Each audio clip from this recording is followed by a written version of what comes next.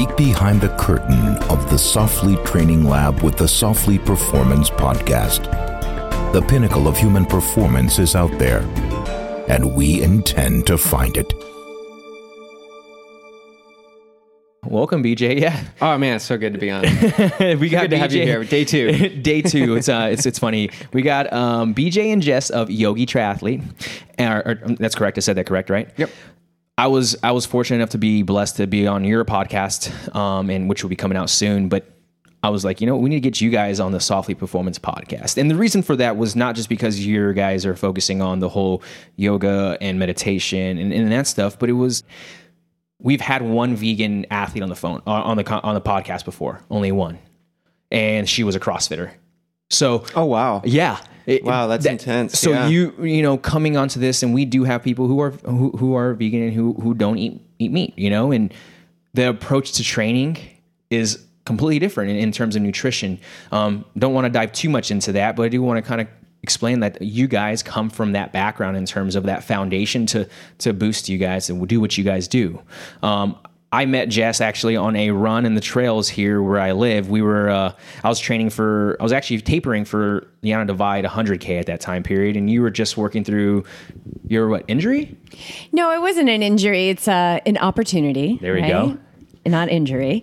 We don't use injury because injury has such a negative connotation to it. Whenever something physically manifests in the body, it's being released. Yeah. It should be celebrated and loved and respected.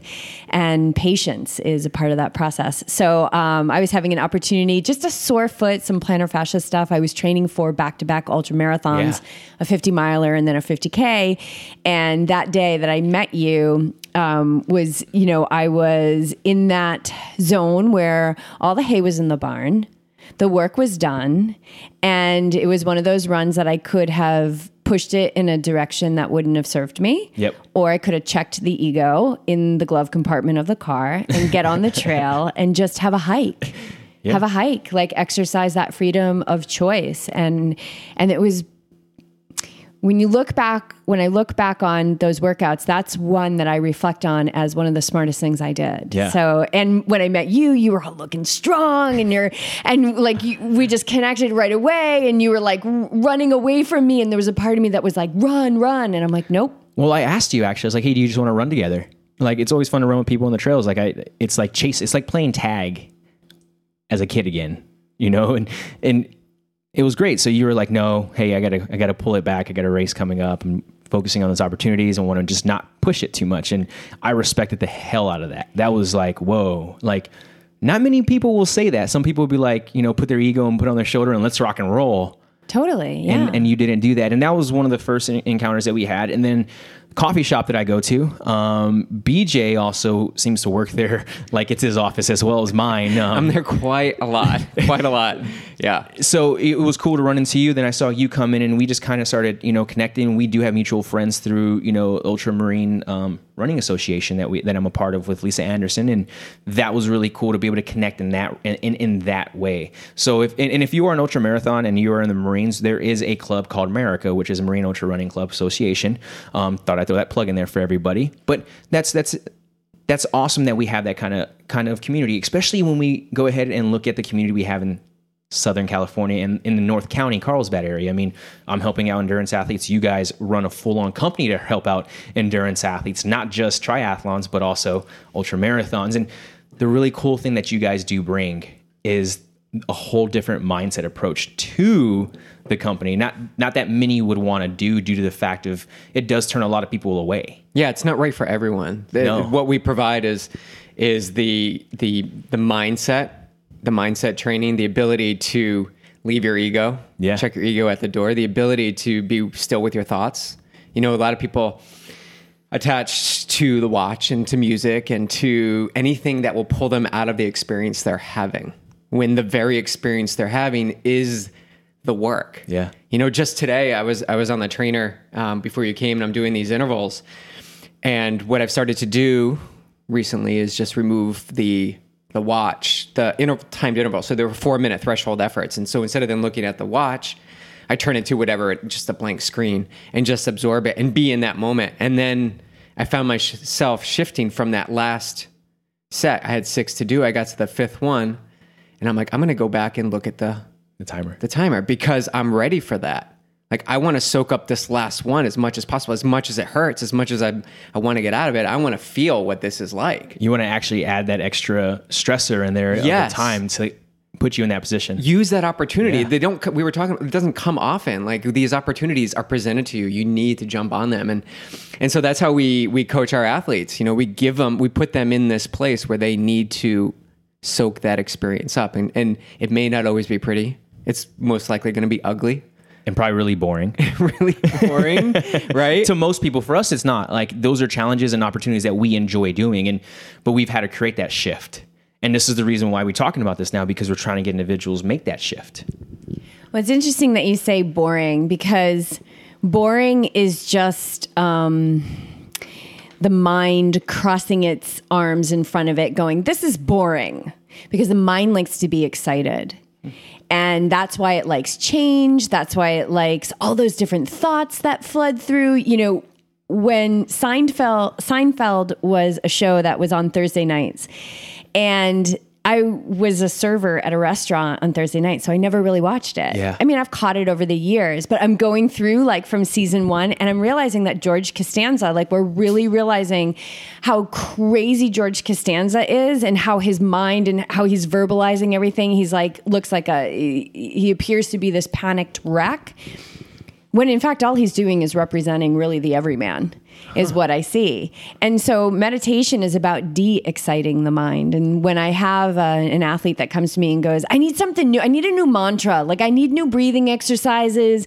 I need something. Like, and I know 100% they're tasking out the meditation like it's just something on their list. It's just a checklist. It's just and they're not present. Yeah. Because when you're present, nothing is boring. When you are fully present, you realize, number one, you're having an experience that is independent of clock time. Clock time is just a part of the whole delusion that we live within. Clocks and time were invented by farmers. Yeah. Right? But we derive our day from the time on the clock all the time. Oh, I do it all the time. Yeah, all the time. And so what meditation does, one of the things that it does is that we train the mind to be de-excited. And when we do that, it can have a one-pointed focus. Okay. And eventually what will happen is that it will rest in the experience. And I can tell you, as an ultramarathoner, to show up to the start line and run 50 miles and have a mind that, and I'm not saying it's 100% because I'm still in a human body, so I've got work to do.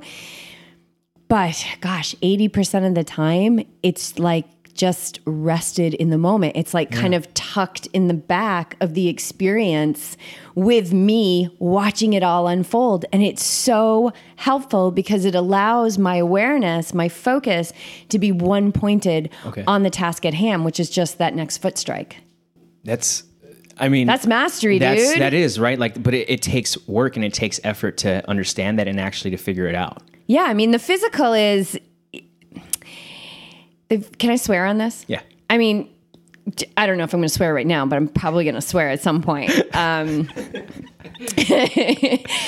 But the physical is like, it's a fucking joke. It's a fucking joke. Anyone can get the physical.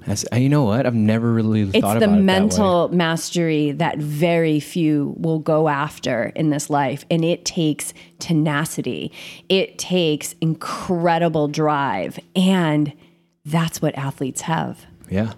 Because realistically, you think about this, right? When we talk about effort and we talk about, the physical task at hand, what's driving me to do that physical task isn't my body, it's my brain of how hard I actually want to do it. So when we go ahead and look back at the foundation of all this, it is the brain that we need to go ahead and actually train probably more often than we do right now. Yeah, we know that the brain is plastic. Yeah. And so behaviors and thought patterns, all that is just it's practice. We've practiced those things. That's why we believe the things that we believe. That's why we have these mental preferences. I like this. I don't like this. This is boring. This is not boring. And so we know that we can create whatever we want. And a faculty of the mind that's so underused is imagination. Yeah. And we know from quantum physics that everything is energy. And if we just align ourselves with the energy of what it is that we want to achieve, we want to be that 100-mile finisher. Well, what does that feel like? Yeah. And you use the faculty of imagination to start creating that identity, well, that manifestation in the physical reality is going to come way sooner. And I mean, the physical is really funny. I'm rereading Autobiography of a Yogi, and which is based on the life of Paramahansa Yogananda, and his meditation gardens are right down here in Encinitas. And there's a part where he says he has this realization that all university, college is just kindergarten. It's just kindergarten compared to what we can do and mold and become through training our minds. Wow. It's creativity. How creative can you be? Creativity is presence. Yeah. That's it amazing. Can only be found in presence. We recorded yesterday, and it was a lot about me, and I'm super excited that we're sitting here talking about you guys and really hearing when we talked about like the wisdom that you have in within, being a yogi, and you teach meditation. You teach that. You teach that for a living. I see it within you guys. You guys have a very good, strong energy connection. Every time I walk into the house the past 2 days, it's just like this uplifting of energy to me right now. And it's transferring over right now to me, being able to hear you talk and really gain insight, because, we really are trying to push this whole be present mindset, approach to our listeners and to our athletes and those who do follow Softly, because our ethos is die living. Right. And the thing is that athletes are tailor-made for this. Yeah. So we're talking about a Marine community, right? Oh, you have a lot of military. Right. But like, I was raised by a Marine, right? He's 84. And let me tell you, he is hardcore Marine to this day. Yeah. Parkinson's, everything still at his roots. He is a Marine. So I was raised like a little Marine. And what I found is that athletes are tailor-made for this work. Yeah. We are tailor-made for this mental mastery. And it is what I do for a living. And I work with some of the best athletes in the world. I work, it's so funny because I've got marathoners and 100-milers and Ironmans. And I'll tell you, those Ultraman people, the ones that go after the 3-day, like 500 and something kilometer triathlon, those guys, they pony up big time. They are so ready. So that brings me to this, because you guys don't just coach ultramarathon runners, you coach triathletes, and that seems to be your spot, BJ. Am I correct? So we're talking about being able to be present for ultramarathon running and just all you got to do is run. That's all you got to do. And relatively, like, that sounds normal. That's pretty easy to do, right? We talk about it, but now we talk about Ironmans, and we talk about going those, 10 to 12 hours, but no longer just running. You're swimming, you're biking, and now you're running all together. With thousands of people. Because in ultramarathons, it's pretty much a lot of just us. It's by ourselves. No one really sees us unless we come to an aid station. I've had to relay that to my family. Like, oh, can we come watch you race sometime? And it's like, well, if you want to spend 12 hours for the day, like chasing me at aid stations and seeing me at the finish line.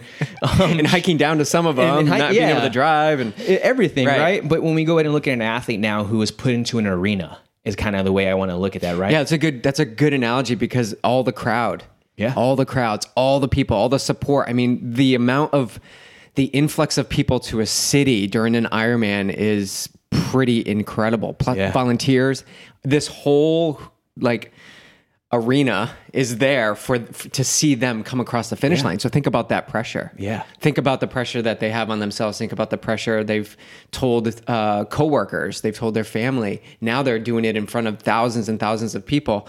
And self-doubt. If you don't have that locked up, like if you don't have that strong mindset before even approaching that town where the Ironman is held, you will succumb to the environment around you, because your environment is stronger than your will for most people, correct? Yeah. Yeah.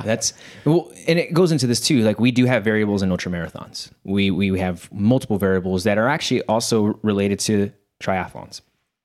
But the transitions that we do see in triathlons compared to ultramarathons actually matter a little bit more than some of the transitions in ultramarathons.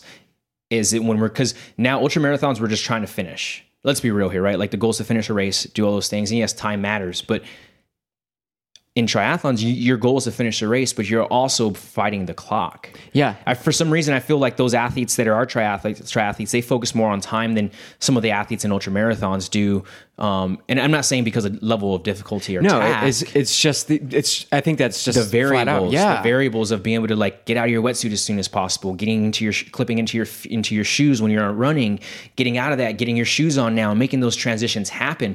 There's so much moving parts now that you want to get in there as soon as possible and out as soon as possible, but the pressure that most have in that. I mean, I know I've done a couple of half Olympics and sprints, and I feel like that right there is where it's just like boom, boom, boom, boom, so quick. Now we go and take that and look at an Ironman or a half Ironman and having to worry about those things as well, along with whatever happens during the bike, the swim, or the run. Right, and then you do throw nutrition into the mix, and really the two things that set you up for success in a triathlon, and I would say in endurance sports. Endurance sports is just your pacing, right? Mm-hmm. That ego, like, is it proper pacing, and your nutrition.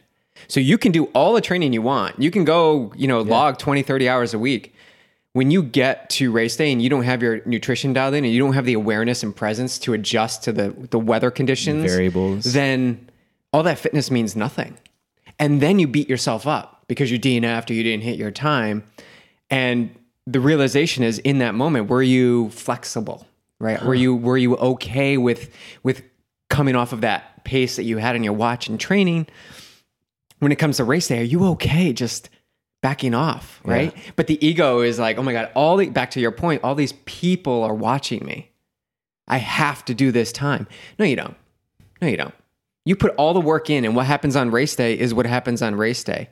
It's an experience to have. And what you're going to come out with it, if you're present, is going to up-level your next race and your next year racing and where you want to take this whole experience. So it all comes back to presence again. Yeah. It's great how, because for myself, I've come from the tactical athlete world. I've come from the CrossFit and functional fitness world and the weightlifting world. And now I'm, in the ultra endurance world. I feel like we talked about that across the broad spectrums. And out of all those things, endurance has taught me what presence is. And it's weird because now I kind of, like I said, I tie these and bridge the gap back to being a tactical athlete. And I remember everything that I was doing as a tactical athlete was due to has a consequence if I do these things. And I talked about that yesterday. And it's the same thing with endurance, right? Like, it's showtime, but any choice you make is going to have a reaction in a positive or a negative way, right? And to be present, to be able to make those correct choices, to go ahead and give you the success that you do need, I feel like is a lot more important than it is when we go ahead and look at, going into a CrossFit workout or going into a weightlifting meet, is because of the fact that now I'm trying to accomplish this task that is multiple hours long compared to something that is 7 minutes long or maybe 10 seconds long. Like, there's so much more variables that we see that can cause the problem of not just not being present and leading us into failure, but if we can be present and focus on all these small tasks, it's going to go ahead and lead me to a point of accomplishment. Right. So I'm glad you brought that up because CrossFit, it seems it's so quick and so instinctual, and you make the decision and there's the result, right? Within relatively short period of time. Then you get to the endurance world and you can be out there for 10 to 20 hours. Yeah. You have tons of time to rehash that thought over and over and over again, right? And not just like, and also physically, like, there's so much things that can go wrong within that time period. And granted, can 5-10 minutes, maybe 20-minute workout, there's something can go wrong. But most of the time you're going to see or feel that already going into that because you've done 20-minute sessions so much. Now with endurance, we're not sitting here training for an Ironman doing 12-hour days. Right? Like, you're not doing that. Right. That's a great point. Because CrossFit, you'll probably work out as much as you will for the CrossFit competition, and the weightlifting also. Weightlifting too. But you get to Ironman, I never go out and do a 12-hour training day. And same thing ever. I mean, an 8, possibly once or twice, but mostly you're doing like 2 or 3 hour workouts. Exactly. And that brings it full circle to the understanding of why we need to be present in terms of what we're doing. And we can connect the dots now to go and be like, can you be that present in CrossFit? Sure you can. Can you be that present in weightlifting? Sure you can be. We want to be that present in life. Well, I think it's really important for people to know that presence is the only time that we are 100% at our capacity. Our capacity to be strong, our capacity to be flexible, intelligent, kind, loving, funny, whatever it is that we want to be. The present moment is the only place where we have 100% of all of our capacity to hit our potential. Yeah. So if we are still strong and we're moving fast and we're hitting goal pace, but we're in this neural looping of egoic rehashing, then we're half-assing our performance. Huh. Yeah. There's no way, because so the ego likes to rehearse and rehash. Have you ever had a conversation where you're like, okay, this is exactly what I'm going to say. This is exactly how it's going to go down, right? Like, oh my God, I spent like 20 years of my life doing this. And that's all ego. Yeah. And the ego is, it's not an enemy. I think a lot of people think that it's not, that it's not a friend. Yeah. It can be your ally. But you got to be in charge of it. Yeah. So for most people, the ego is driving the car, changing the radio station, rolling up the windows, rolling down the windows, deciding where you're going to stop, where you're going to have lunch. And I'm saying, like the ego needs to be in the back seat with the mind, and they need to be strapped in, and they need to, you got the child locks on, you're carrying the keys, you're driving the car, and you're deciding what radio station you have on. So it's usually the opposite. So it's really like the mind is meant to be the gift, and it became the master, and we're the servant. So the present moment is the only place that we're at our capacity. The other thing that the present moment does, one of the many, is as we deepen our ability to be present, and we deepen that skill, because it really is a skill, we are aware of what it is that we're focusing on. Are we focusing on that rehashing neural looping that is not serving us in the moment? Yeah. And it's only in the present moment that we can recognize that we can really see the truth of how we're moving through the world, and then shift. Yeah. Make another choice. Change can only happen in presence. And so one of the things that I've really discovered through present moment awareness and through furthering, just this journey and really living it, is that so many times the mind is stuck in the problem, because the mind likes to solve the problems. It likes to analyze. It likes to compare. It likes to figure things out. Well, your solution is never going to be in the problem. The problem energy and the solution energy are two totally different things. So if you find yourself looping in the problem, which is where the ego wants you to stay, you're never going to get the solution. But through present moment awareness, you can be like, Jesus, fuck, I'm in the problem. Mm-hmm. What's the solution? The solution's not here. So what does the solution feel like? Okay, well, that feels like peace. So what does peace feel like? Okay, and then you get yourself calm, and then you can get into that solution energy. Because the solution energy is never hectic, it's never rushed, it's never worried, it's never anxious, it's never those things. It's very concrete, and it always delivers, but you're never going to find it in the problem. Got it. What blows my mind, because every time you're speaking right now, Jess, and you too, BJ, you guys are just throwing out so much information that I'm trying to process. Because again, like I said, yes, am I going to school for sports psychology and really understanding it? Do I do meditation and breathing work? Yes, but I'm not that deep into the whole. And I like to say, like, I'm a jack of all trades, master of none, right? That's kind of my approach. Is what's been instilled in me. And to hear you really, see the passion in your guys' eyes right now, because we're sitting here in person talking, which is I enjoy the most right now. I feel like this is a privilege and an opportunity for me to continue growing and leveling up, which is happening.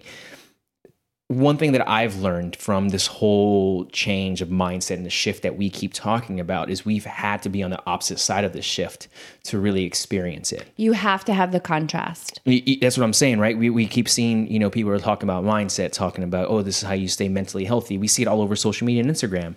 And I do push it a lot. I do push mindset stuff a lot, but in a different way, in terms of like, hey, this changed the way we think, and let's go and shift the way our mindset is when we go and look at health and wellness, fitness, life, and all those things.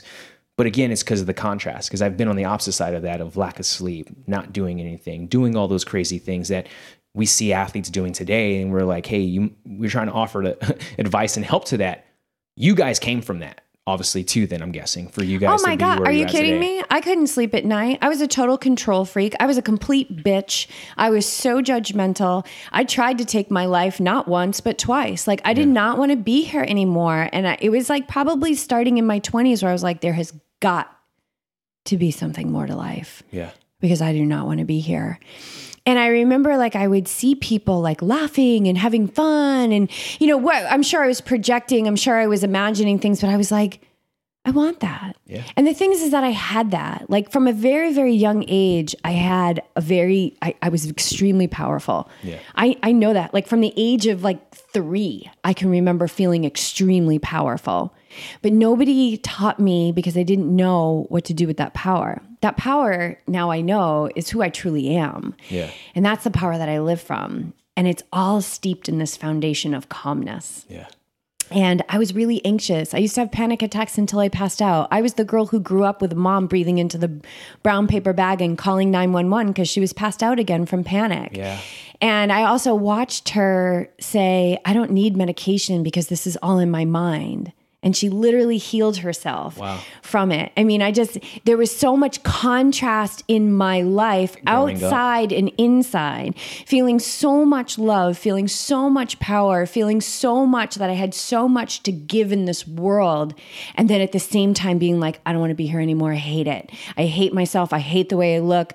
You know, I mean, eating disorders, like you name it, right? Yeah. Like, I mean, I was in such a self-imposed suffering, and I am so grateful for all of it because it created this motivation for change and for seeking what I now live. Yeah. And that's deep, right? And like, I'm super happy you opened up with that because it resonates with myself, you know, and my listeners. And same thing for you, BJ. Like, what really got you into this mindset of being so present and the here now? Because I've heard you guys pre-shown in some of our talks offline. You know, this was never your guys' lifestyle. No, it wasn't at all. And for me, the real hammer that drove it home was a pretty severe injury to my lower back. And at the same time, leading into a big Ironman race.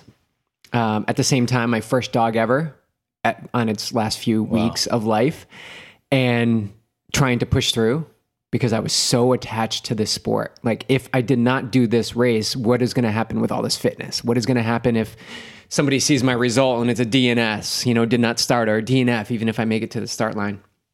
And I got real dark. But one of the great things that happened, this is what's so great about having a partner that, you know, lives this life with you, truly embraces it all, is that she just let me have my experience. Hell yeah. Let me go down my, you know.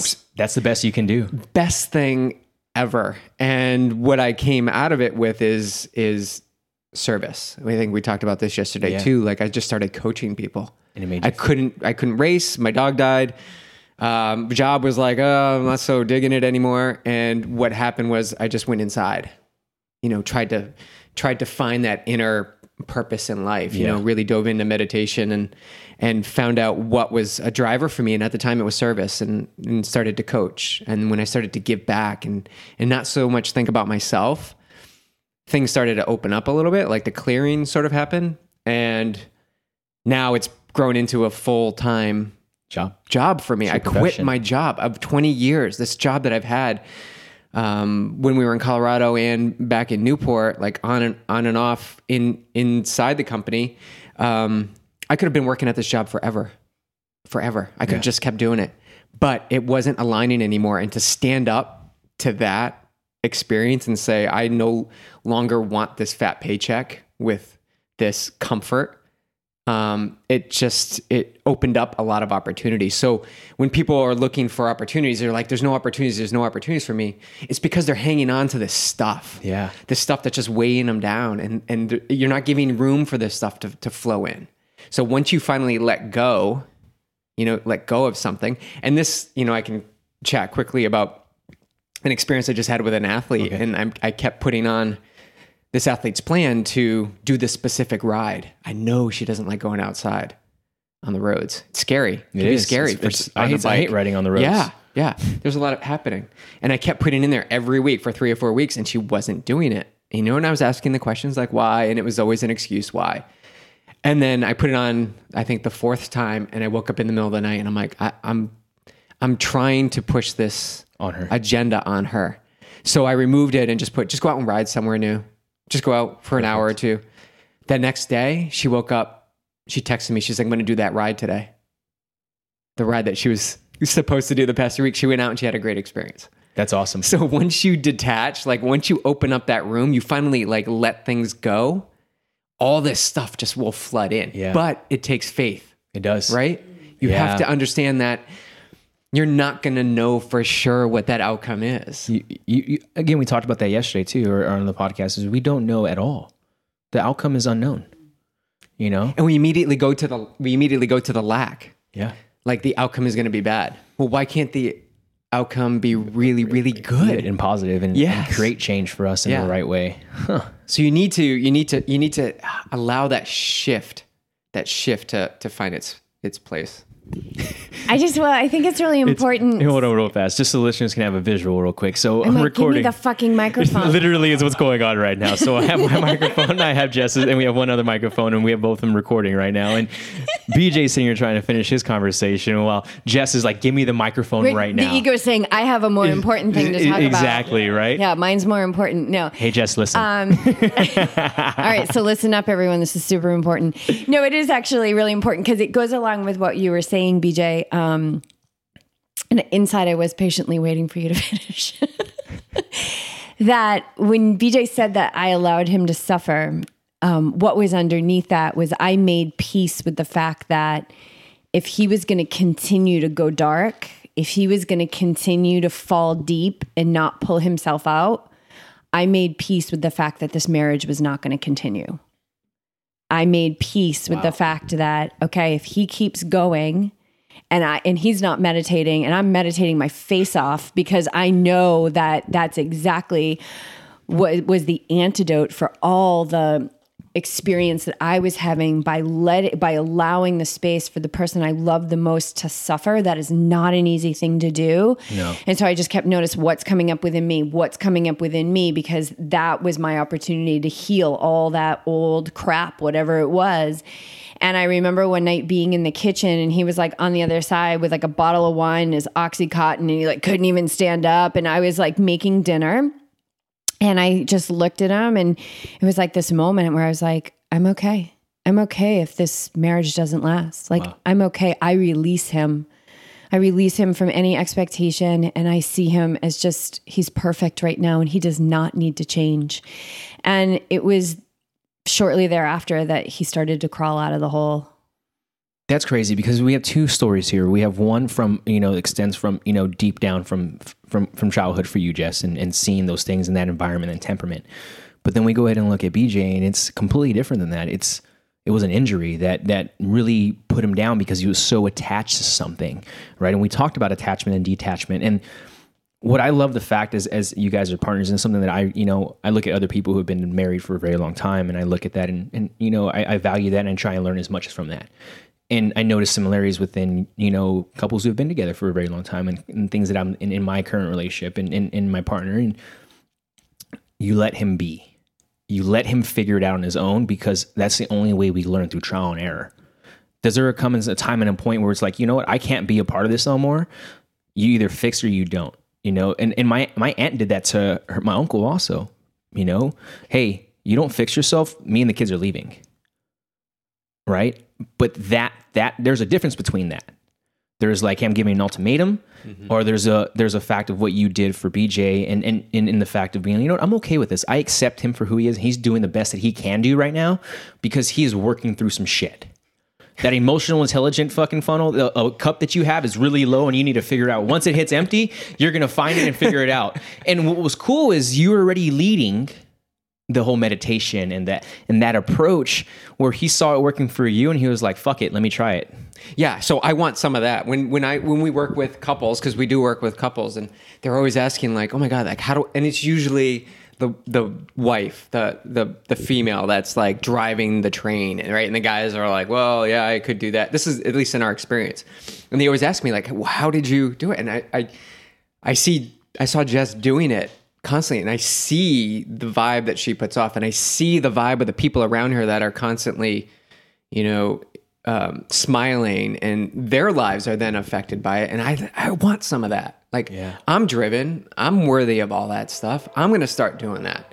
But she also understands that I'm not going to take the same path that she took.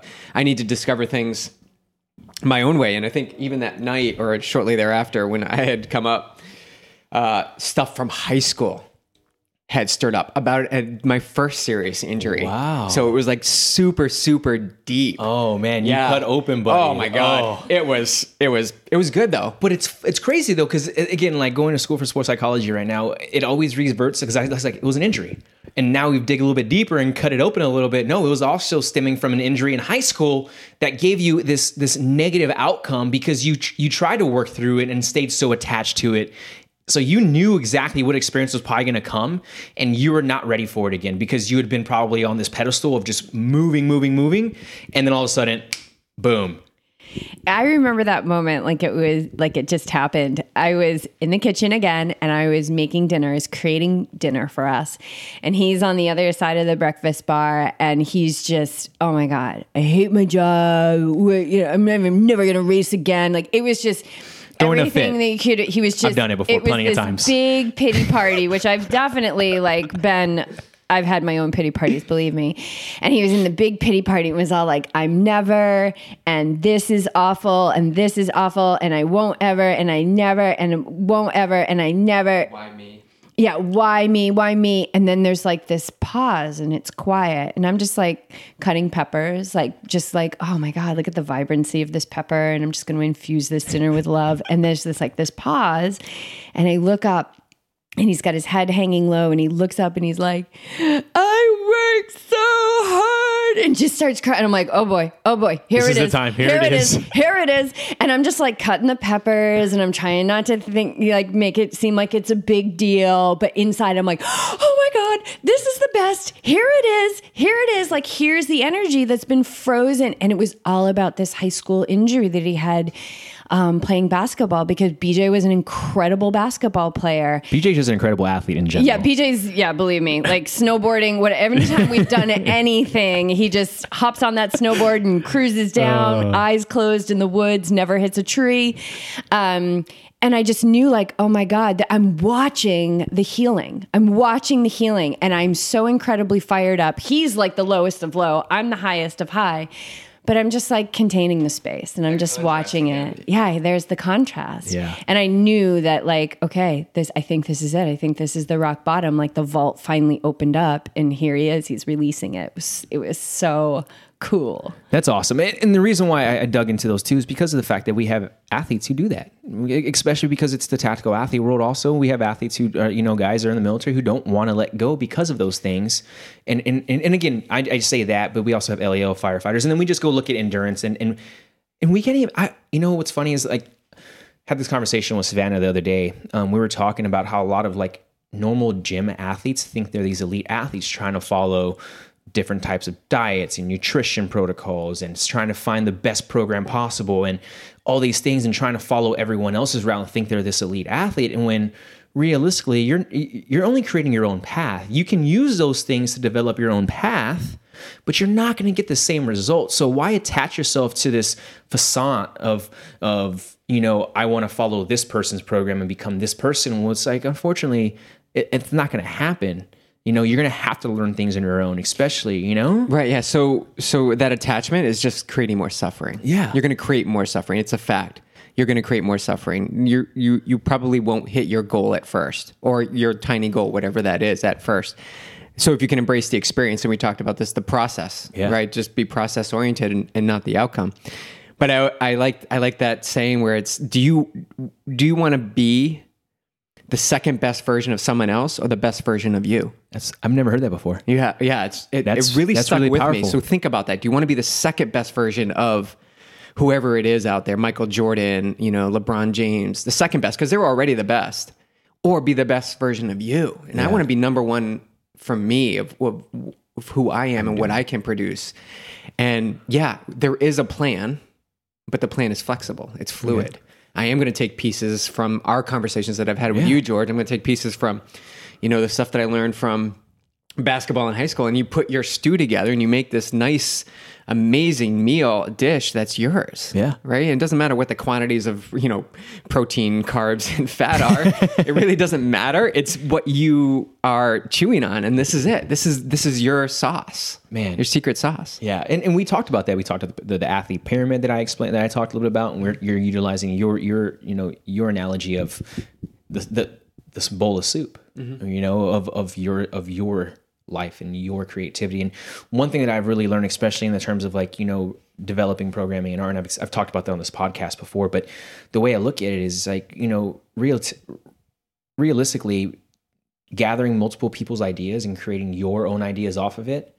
Again, you hear me, creating my own ideas off of it leads to intelligence. It's something that I really do believe. And it's a powerful thing, listening to you talk right now and processing all that, listening to hear your story. And it's like, man, I've been there before, but I've also been where you're at before, and creating these bridges, and then talking about how to approach the mindset and be present.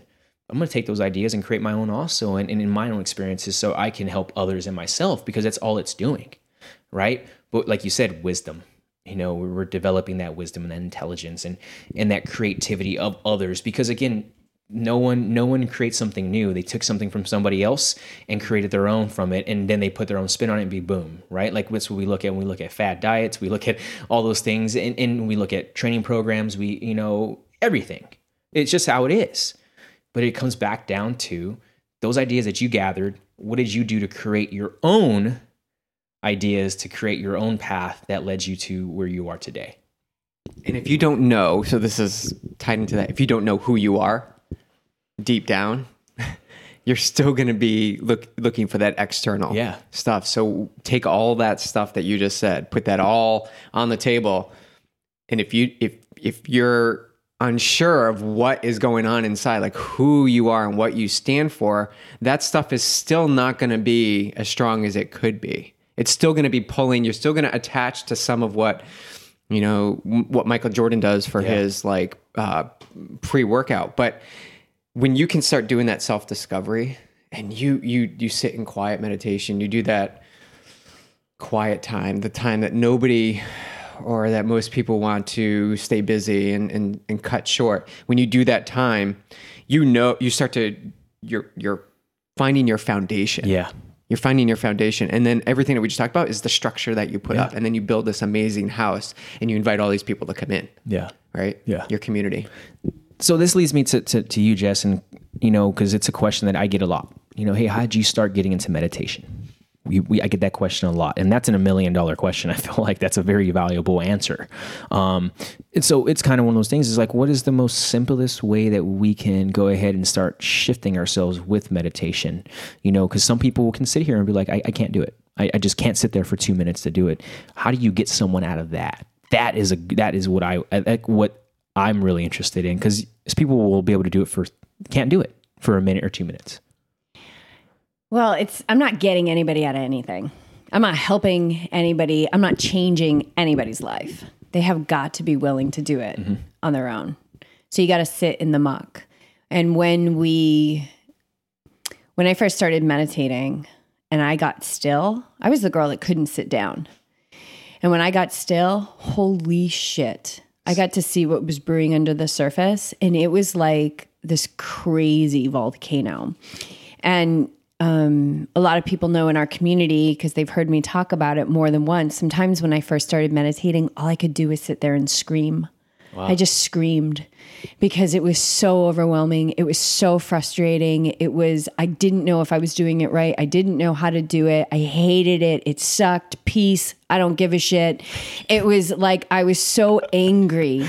And it was because that stillness was allowing me to see that all of these disturbed energies were hanging out underneath the surface. Man. And so that's wartime, man. That is wartime. Like, I was earning some badges in that first year. It was a living hell for me because for so long I avoided meditation.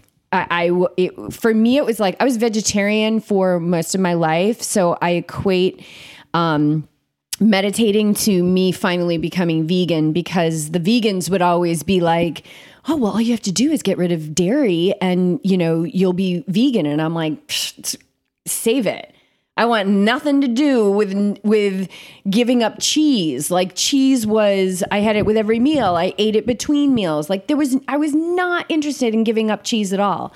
I was not interested in meditating at all. So many people told me throughout the years, like, you could probably benefit from meditating.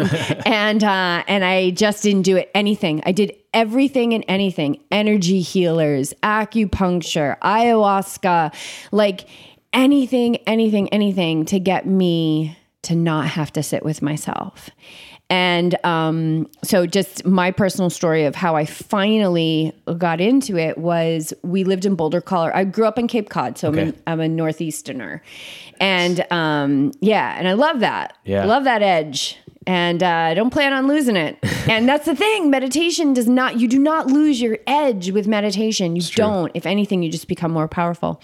And we lived in Boulder for a long time. And living in Boulder, I realized like, oh, people don't care if I bag groceries at the grocery store. Like it's all about living the life that you want to live. And whatever you do for your work, either you live your passion is your profession, or you do something that allows you to do what you love. And like you just run every day and don't worry about working. That was a whole new concept for me. Like that was a whole new concept for me coming from New England. And so we lived there for 10 years and I got into massage. That's where I really started to learn about presence, embodiment. That's where I dabbled with ayahuasca and ceremony and all this other stuff that made me feel really good temporarily. Yeah. And I moved back to Rhode Island in 2010. And the way that I describe it is like driving your car 100 miles an hour into a wall, backing it up, driving it 100 miles an hour into a wall, backing it up. I mean, it was like, holy shit, it was so intense. Now I grew up there, so I didn't know any different. Yeah. When I moved away and moved to Boulder and then went back. That's a huge 180, by the way. Yeah. So different. So different. And then we went back to Rhode Island. It was like, oh my God, I've done so much work, and unveiled so much joy in my life living in Boulder. We wanted to really continue that lifestyle. And it was so funny because they always say when the student is ready, the teacher will appear. And here's my teacher appears in my life in Newport, Rhode Island, this tiny little town on an island in, the tiniest little state. And so I started meditating. And I remember when I started meditating, I was like, yeah, right. This is cool. Like I'll do this meditation thing. I can endure anything. I can count to 60 times. That's not a problem. I'm not going to stop drinking wine. I'm not going to stop swearing, and I'm not going to lose my ego because I really like it. And it's what keeps you dangerous. I like to say that. Oh yeah. So I like had this whole agenda, which I'm sure my teacher knew all about. Like he says, like when I walked in the door, he was like, "Oh, here she is." Like he was like, "I was waiting for you." And, I was all walled up and everything. Like, yeah. I got this meditation thing. I'm not giving up a damn thing. I'm just going to be calm and I'm not going to be so stressed anymore. And, so anyway, that whole first year was just hell, So how do people start? How do they start? Just so you know, you guys, I've got street cred in this department because starting took a very long time for me. And it's about habit. It's not about creating the habit. It's about breaking the habit of not being present. It's about breaking the habit of not meditating. And so I always say, you want to start the simplest thing in the world. And this is what really screws people up is the simplicity. Yeah, it's really simple and it mind blows people. That derails the majority of people. So the simplicity of creating a habit of when you wake up in the morning, eyes are closed, sheets are still on, you're super comfy. Take one conscious breath. Break the habit of just hopping out of bed and already being in your to-do list or your workout or whatever it is. Start your day with presence. Priority. Yes, one present breath. Now you're walking into your day at 100% of your potential because it only takes an instant to become present. It's not a lifelong journey. There's no, I'm trying to be more present in my life. That is such bullshit. It takes an instant to be present. It's actually really simple and it takes very little effort. Put 100% of your awareness on your breath. This is really simple math. Leaves 0% awareness for the ego. 100% on your breath, you're 100% present. So I would task everybody who is interested in this to start with just that simplicity, just one breath a day. Yeah. And then build from that if you wanted to, right? And if they want know more about that, they can reach ask out me to you about that. Yeah, definitely. For sure. Yeah. But usually that's not complicated enough. Exactly. So one thing I've learned with getting into this whole like meditation, breathing work, and just finding like these routines that are very self-inducing in terms of making me relaxed and being present and all those things. It's actually very simple. And what I've learned with athletes is I have to still articulate to them in some complex way so they can go ahead and be like, oh, okay, awesome. And when realistically, I could have just been like, hey, go ahead and go do 10 deep breaths right now. Right. Nice and slow. Right. And they look at me like, what does that do? Right. Well, it's a 100% the truest sign that the mind is in charge of their life, because the mind goes, nope, that's boring, not doing it. Yeah. Right. No, exactly. It goes back to what we just talked about earlier in the beginning of the show, right? What boring is, and the mind is in control. So what I'm trying to do, and what you guys do with athletes is, hey, let's go and trick the mind real quick to go ahead and boom. And then all of a sudden, once you get into that state of you actually are following that new routine or that new pattern, a new habit, all of a sudden the mind's like, oh, this is actually kind of fun. Well, and it's really interesting if you look at it, the truth of it, we're actually using the very distorted piece, which is the mind, to heal and train itself. It's really wild. Yeah. So there's nothing simple about that. Yeah, I guess. Yeah. Right. You look at it that way. But it's, when there isn't the buy-in to like that the one conscious breath is going to do anything, I challenge everyone to just do it. Master one breath a day. You master that one breath a day. Don't give in to what the mind tells you. Don't give in to that. That's such a win for the mind. Okay. But when you say, okay, I'm going to commit to this. And the thing is, like, we can say, okay, yeah, I'm going to do it. I'm going to do it for the next 30 days, one conscious breath. I got this, Yeah. right? Like, it doesn't matter. The only thing that matters, yes, the intent matters, right? Set an intention. But where the rubber hits the road, man, is when that alarm goes off. Are you going to be present enough to remember that you've committed to one conscious breath to walk into your day? And that's where we use the be up. Just be up. Be up. Okay. Be up. Get that thought in your mind to just be up. Put Don't that lay around and hit snooze. Like put this into your awareness. Be up. Or grab your cell phone on the side of the bed right away. Just real quick. Just be with yourself. Yeah. Yeah. Jess is like, oh my God. But no, you're interrupting your sleep state. Would get right on the phone, and it just puts you right into that fight or flight. Yeah. Like you can respond to this email or not. So just be up, and then get that breath in. Nice. Yeah. No, I appreciate your time today, guys. We're gonna go ahead and roll this up, but let's do a part 2. Yeah. I'm down. I'm down for a part 2. I think the listeners will agree with that too. I mean, there's so much I think that I'm gonna put out there. Hey, if you guys got any questions, for Jess or BJ, we'll go ahead and plug you guys and have you guys do that right now. But let's do a part 2. I think this would be a really good series of talking about, I'm going to name this show probably Self-Discovery with BJ and Jess of Yogi Triathlete. Awesome. I think that's probably the right name for it. You guys showed like, hey, there is effort in self-discovery for what you guys have done, and especially where you guys are at today, from walking away from a 20-year business and making really good money to, experiencing what you experienced as a child growing up, and then to, everything rolling back to being injured and figuring those things out. Like you said, you got street cred, right? And you guys also work with these athletes like no other. And it's something that, I've really been trying to bring to the show and have you guys. And I think this part 2 is going to be great. And we're going to go ahead and I'll ask the listeners if you guys got any other questions that we can talk more in depth about, send them to myself or send them to Jess and BJ, and we'll go ahead and start collaborating and get another show going. Awesome. Yeah. So we can be found at yogitriathlete.com. We have a podcast. Yes, you guys do. You guys podcast? We podcast. Yeah. We launch a show every Monday, and can be found on iTunes and Spotify. It's called the Yogi Triathlete. Instagram, all the handles, we're Yogi Triathlete everything. So just hit us up. We'd love to get the conversation going and keep answer any questions. You guys do live videos a lot. I know that for a fact. I jump on sometimes and see what you guys are doing. You guys do that they are local in Southern California. So if listeners are Southern California and you guys, want to link up or talk to, again, reach out, find that I know you do teach a meditation class in the area, which I do want to go to and attend.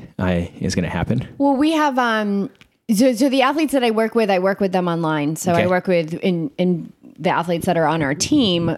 They're all over the world. So that's, which is so amazing that we can do that. But we do have, co-founder of the M21 Revolution, which is every month we have a 21-day mindfulness and meditation challenge. So it's basically we started almost 2 years ago, and most people just stay with us every month, because what we do is we do 3 active weeks. It's me and another teacher who's really amazing. She's like all about quantum physics, law of attraction, all of that. And then I come from my foundation is basically the science of yoga, the science of the mind.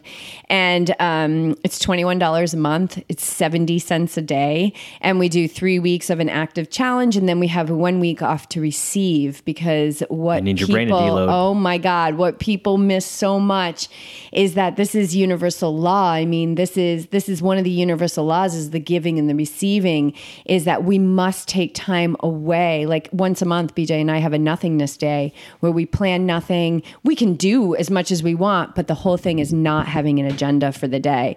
So, so I do work with people one-on-one, but come to yoga class, because both of us teach. You can always be our guest. That's right. Yeah. And I'm Jessica Gumkowski on Instagram, along with Yogi Triathlete. And BJ, what are you on Insta? Brian Gumkowski on Instagram. Yeah, we'll go to make sure to plug those into the show notes. Sweet. But guys, no, seriously, this was a lot of fun. 2 days of pure energy from you guys right now. I feel like we didn't even scratch this. We didn't even talk about when we sold everything and got rid of our dream house and moved into our Honda Fit. That's the thing. That's the crazy thing, is because I'm not gonna lie to you. We do have athletes that, people who follow us that might not follow the program, but do believe in the motto, and, ask questions like that of like, hey, I want to go to chase after this goal of mine, but I'm not sure if my family supports me or if they do. And like, it's one of those things where I feel, sitting here talking to you guys walked away from a lot of that stuff. You guys have literally walked away from having all of that. When we talked about that yesterday, it's like having all of that, and all of a sudden now you're like, no, I don't want all of that. I want to just be as simple as possible. Yeah, we'll just leave that with a teaser that BJ and I, I'm 47, like we're in our late 40s, and we got to that place that you're supposed to get to. And I was choking on all of it. Yeah, I can't wait to dive into that, because that's something that excites me, because right now I am working to have those things, but I'm also trying to do it in a very simple manner to where it doesn't overload me. So when I do get there, I can continue moving forward with it, or make those choices in a positive way like you guys did. And let's leave that as a teaser. Again, guys, thank you for listening to the podcast. If you haven't checked out any of the new stuff that we did drop on the website, we did put a few new shirts on there. If you guys haven't tracked that, training programs, they're all going right now. Head over to train.softly.com. If you are looking for training programs, if you're just listening to it, also listening to the podcast, awesome. If you need to get a hold of me, please go ahead and reach me at george@softlead.com, or on Instagram, coach_GB3, or reach us at softlead on Instagram, or Die Living on Instagram. Again, thanks guys, and we'll talk to you later.